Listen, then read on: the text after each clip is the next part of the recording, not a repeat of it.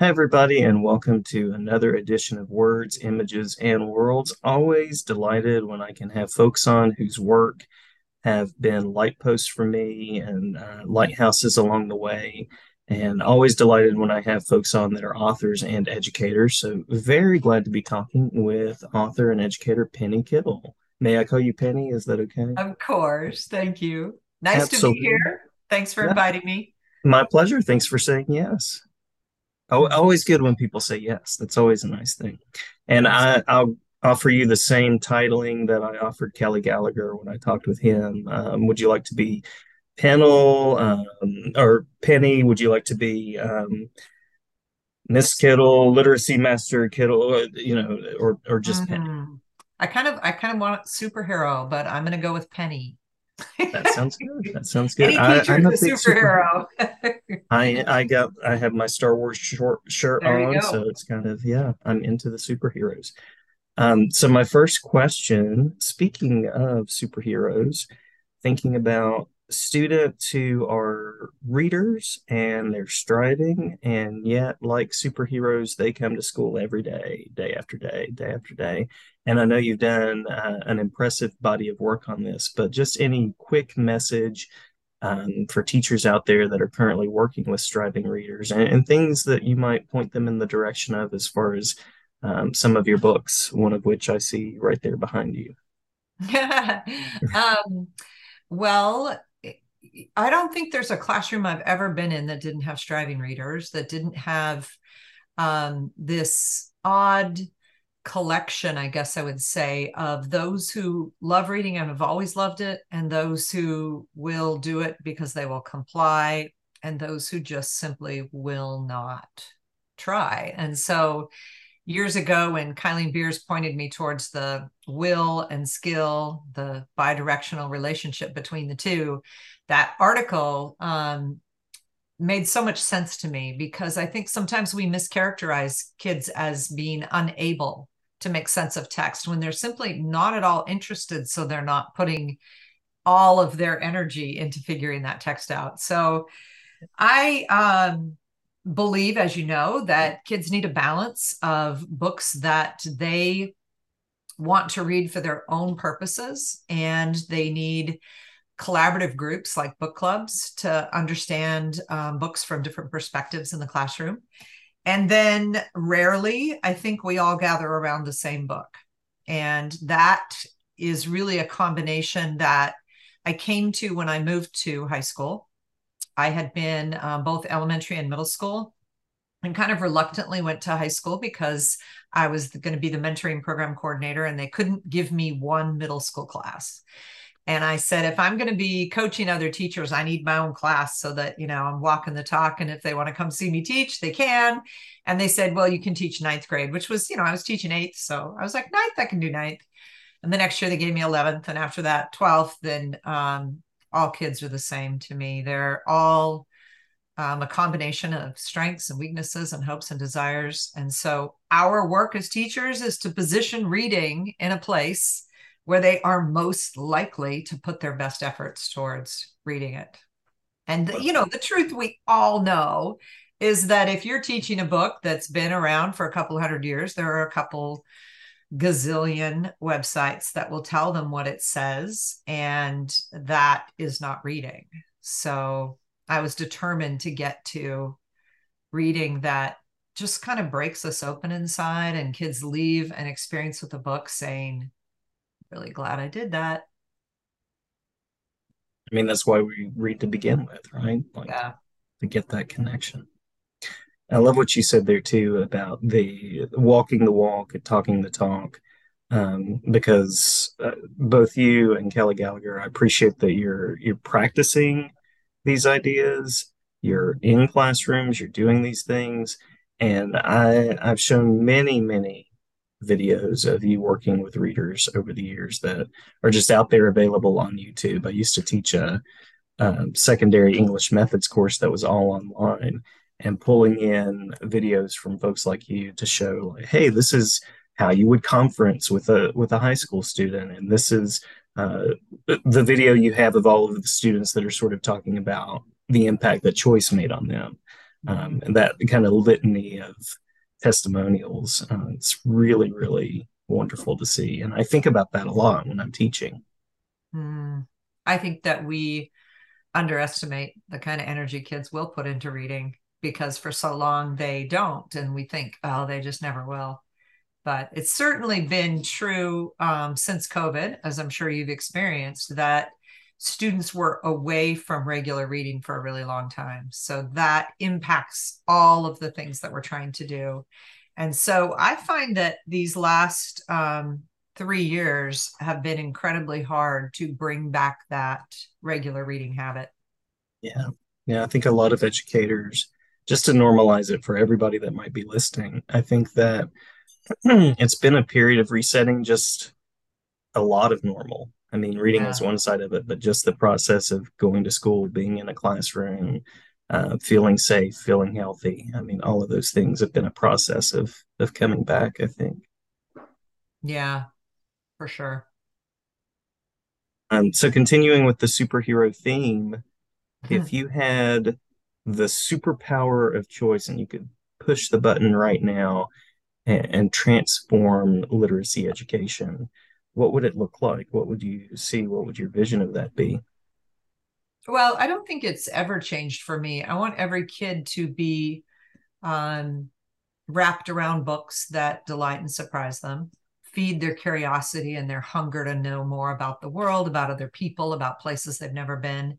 And likewise, I want writing to provide that same sense of satisfaction that they uncover the subjects that they are most passionate about, what Nancy Atwell called territories, which I always thought was such a great word because it's so much bigger than just a state or a place, but it's a territory you know well as a writer. And our students spend too much time completing assignments, which are just tasks, right? Like we all see vacuuming the house as a task as opposed to creating. And so I want all kids to experience that rush of creating something that names what they're struggling with or thinking about, or an essay that is able to communicate their passion for a subject in a way that will convince others to feel that way. All of that is possible. And I don't think it takes, I don't know. It doesn't take a particular program or anything more than the teacher's love of language and the freedom to ignite creation in your kids. And so I've always worked really hard to find those spaces for myself. I've always pushed back against curriculum that was too structured or mandates from a department or a principal or whoever. And I've always said, I want to do it differently. And then I'm happy to document all my results and come and talk to you about those and have my students talk to you. But it's never not been hard. It's Yeah. hard now. And I have complete freedom now at the university, but it's still hard because students don't have a lot of faith that reading offers them something that they can't find somewhere else, like on a quick video. Or if reading is only about answering somebody's questions or getting information or speaking about a topic that they don't really care about but they need to have a few one-liners about, then you don't really need to fall into a book. And that experience when kids come to a book club really excited to talk to other kids about their books is really worth whatever we put into making it happen. And there's no magic like a student that says it's a tragic story on one hand, but it's also a magic story of a student who's older that says, I haven't read a good book, or I haven't just read something because I wanted to read it in Mm-hmm. years, and this was the first time I've gotten to do this in a long time. Mm-hmm. And they really do see it as a privilege when I think it should be the foundation of school, no matter what content area. When I've done book clubs in world history, you're helping students experience these places we talk about through the eyes of someone who lives there. And the other piece about writing is that students need that practice with it. And, when I first moved from elementary to middle, it seemed normal to just have writer's notebooks be at a central place in that classroom, and then read the work of Linda Reef and Nancy Owen, saw what they were doing, and thought, there's no reason they won't do more and commit more if I can just let go of having them write about the things I want to assign. So those are journeys for all of us, but boy, do the results speak to this untapped potential in kids. And I think part of the payoff too is it's so much better when I mean, the thing with teaching English and language is always all of the reading of papers, but it's so much better when you're not reading the exact same paper Yeah. in the exact same format. You know, you're sort of punishing yourself if you go about it that way because it's so much more enlivening and enriching to read responses that students really wanted to put together and that have those senses of voice. Well, and I think that we're worried that it will be so difficult because they'll be so different, right? This country kind of has this, I don't know, a love of standardization, which we don't really want our students to be standardized, but everybody wants everyone to write the same thing so we can judge them one against each other. And I think instead we just need to focus on the growth of individual readers and writers. And it is more satisfying. It is very complex work, but it's always possible. Yeah. So at a time when a lot of teachers are leaving the classroom in different places, this was actually one of the reasons why I was inspired to step back into a K-12 classroom. Any message of hope, perseverance, any sort of guide, that's the name of a soap opera. I don't know if I want to say guiding light, but any sort of message that you would want to send to educators who are sort of in that place of like, is this for me? You know, I thought I wanted to do this, but Mm. You are very right. And everywhere I go, the teachers that have been it as long as I have are definitely leaving now. And yeah, the number of hopeful young students, I was at UNH with a whole bunch of secondary English majors who were going to be out in the workplace in the next few months. And I think that they carry that hope inside of them. They dreamed of this, of sitting beside kids, of talking about, literature and poetry and music lyrics and watching that spark in kids' eyes. And I think what we're all seeing happen in education is that those from outside of our work are trying to determine how we're going to do our work as if they know the best way to ignite passion in middle and high school kids who aren't sure they want to read.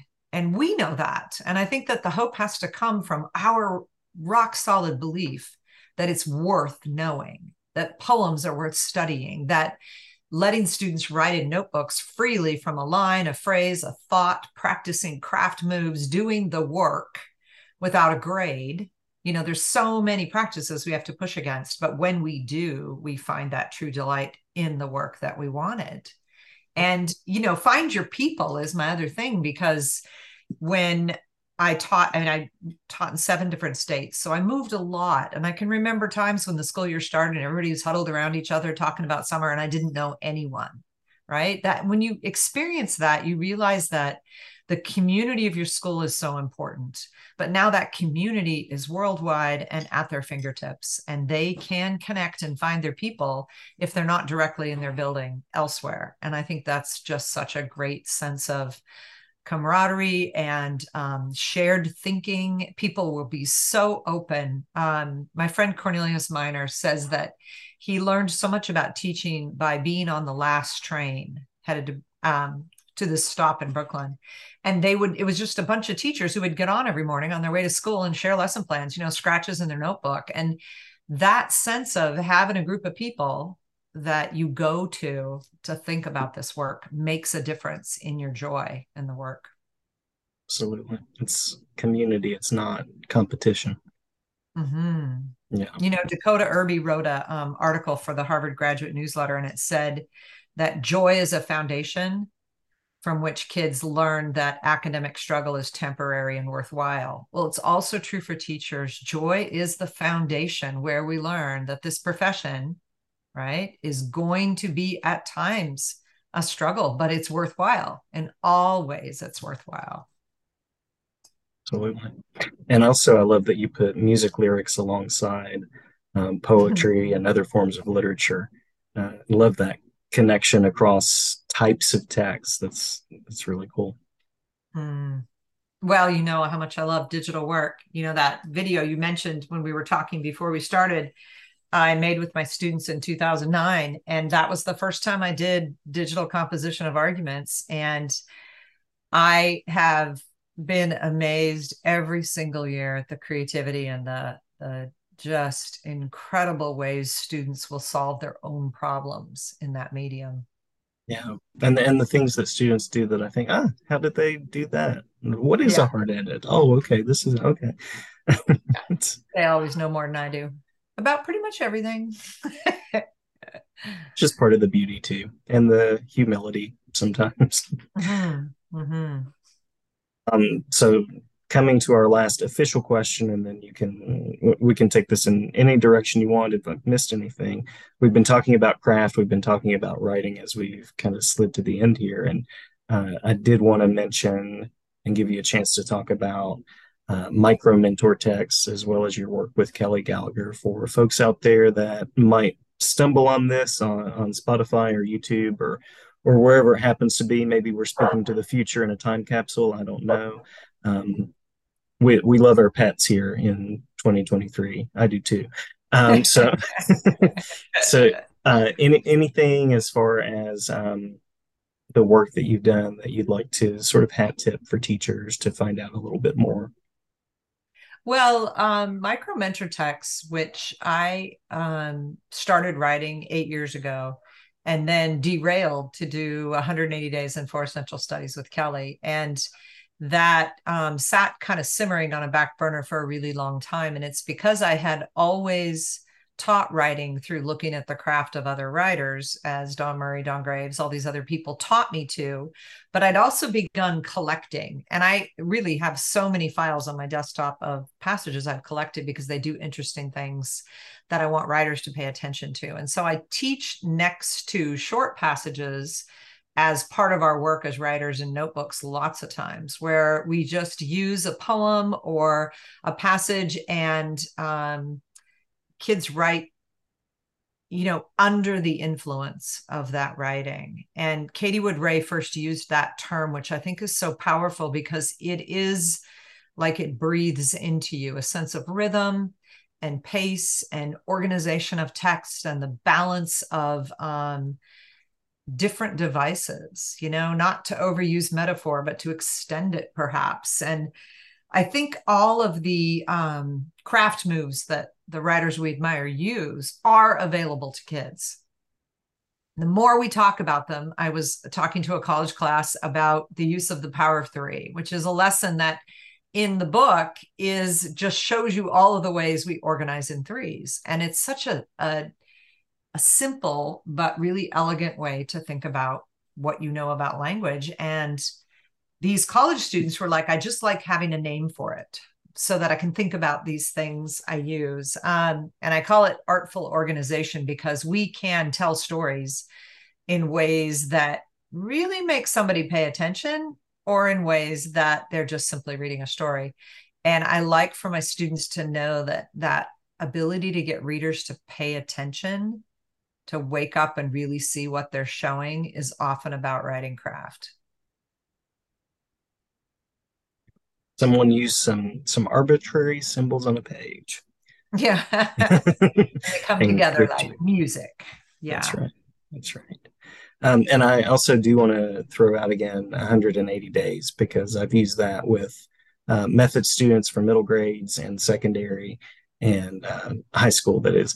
And when I introduced it to a class, it had one of the best moments of praise that I've ever gotten in a methods class because one of the students said, "Oh, the place where I'm student teaching, they're using this at the school for professional development." And I thought, well, it spoke to me, and it was such an organized way of thinking about how do I make sense of my life as a first year Mm. teacher. So another powerful book that's out there that I strongly recommend for teachers. Thank you for that. You Yeah. know, when Kelly and I sat down to think through what would we put in a school year, um, it was very funny to me. Kelly's really good at figuring out what's a good project. And what he said to me the day we sat trying to answer the question, like, how does it all fit for you? What do you give up in order to do all these things you believe in? He said, we really ought to teach a year together and write about it. And I thought, I can't even imagine in the hustle of a school year how we're going to write about it. And it was exhausting because you have to keep really careful records if you're going to try to tell the story of a year. And the thing that I love about teaching is it's not the story of the next year. It's maybe where we start with the same idea of a mix of book clubs and whatever, but every school year is its own story. And so I like that one's captured so carefully, and that we put so much energy into trying to explain why we were doing what we were doing, and to give teachers the research and the power behind the decisions we were making so that they could feel justified in bringing it into their own rooms. And we certainly get a lot of feedback from especially young teachers who don't really know how to begin with theory. And it's a starting place. And then 4 Essential Studies came about because I moved to the college when my granddaughter was born. And I said to Kelly, probably the second or third week I was there, oh my word, these seniors are just flummoxed by the difference between high school and college. And there are essential things that could have been done differently in high school that would have empowered them instead of having them feel like they've been set adrift. And that's where we started that from. It's powerful work. As somebody that just spent a half an hour today with some high school seniors and sort of talking about what's ahead, definitely, so definitely. Well, thank you so much for taking some time to talk about your work. And again, I recommend it. I enjoy it, and so glad to talk with you. And at the end of every school year, I'm also thinking about the sequel of how am I going to do this differently. So hope to have you back on at some point to talk about another part of the conversation as well. Thank you very much. And happy reading and writing this summer. Thank you, and to you as well. Happy grant Thanks. reading and That's right. grant Back working. to those book club grants. Thanks, Thank you Jason. so Good to much. meet you. Good to meet you.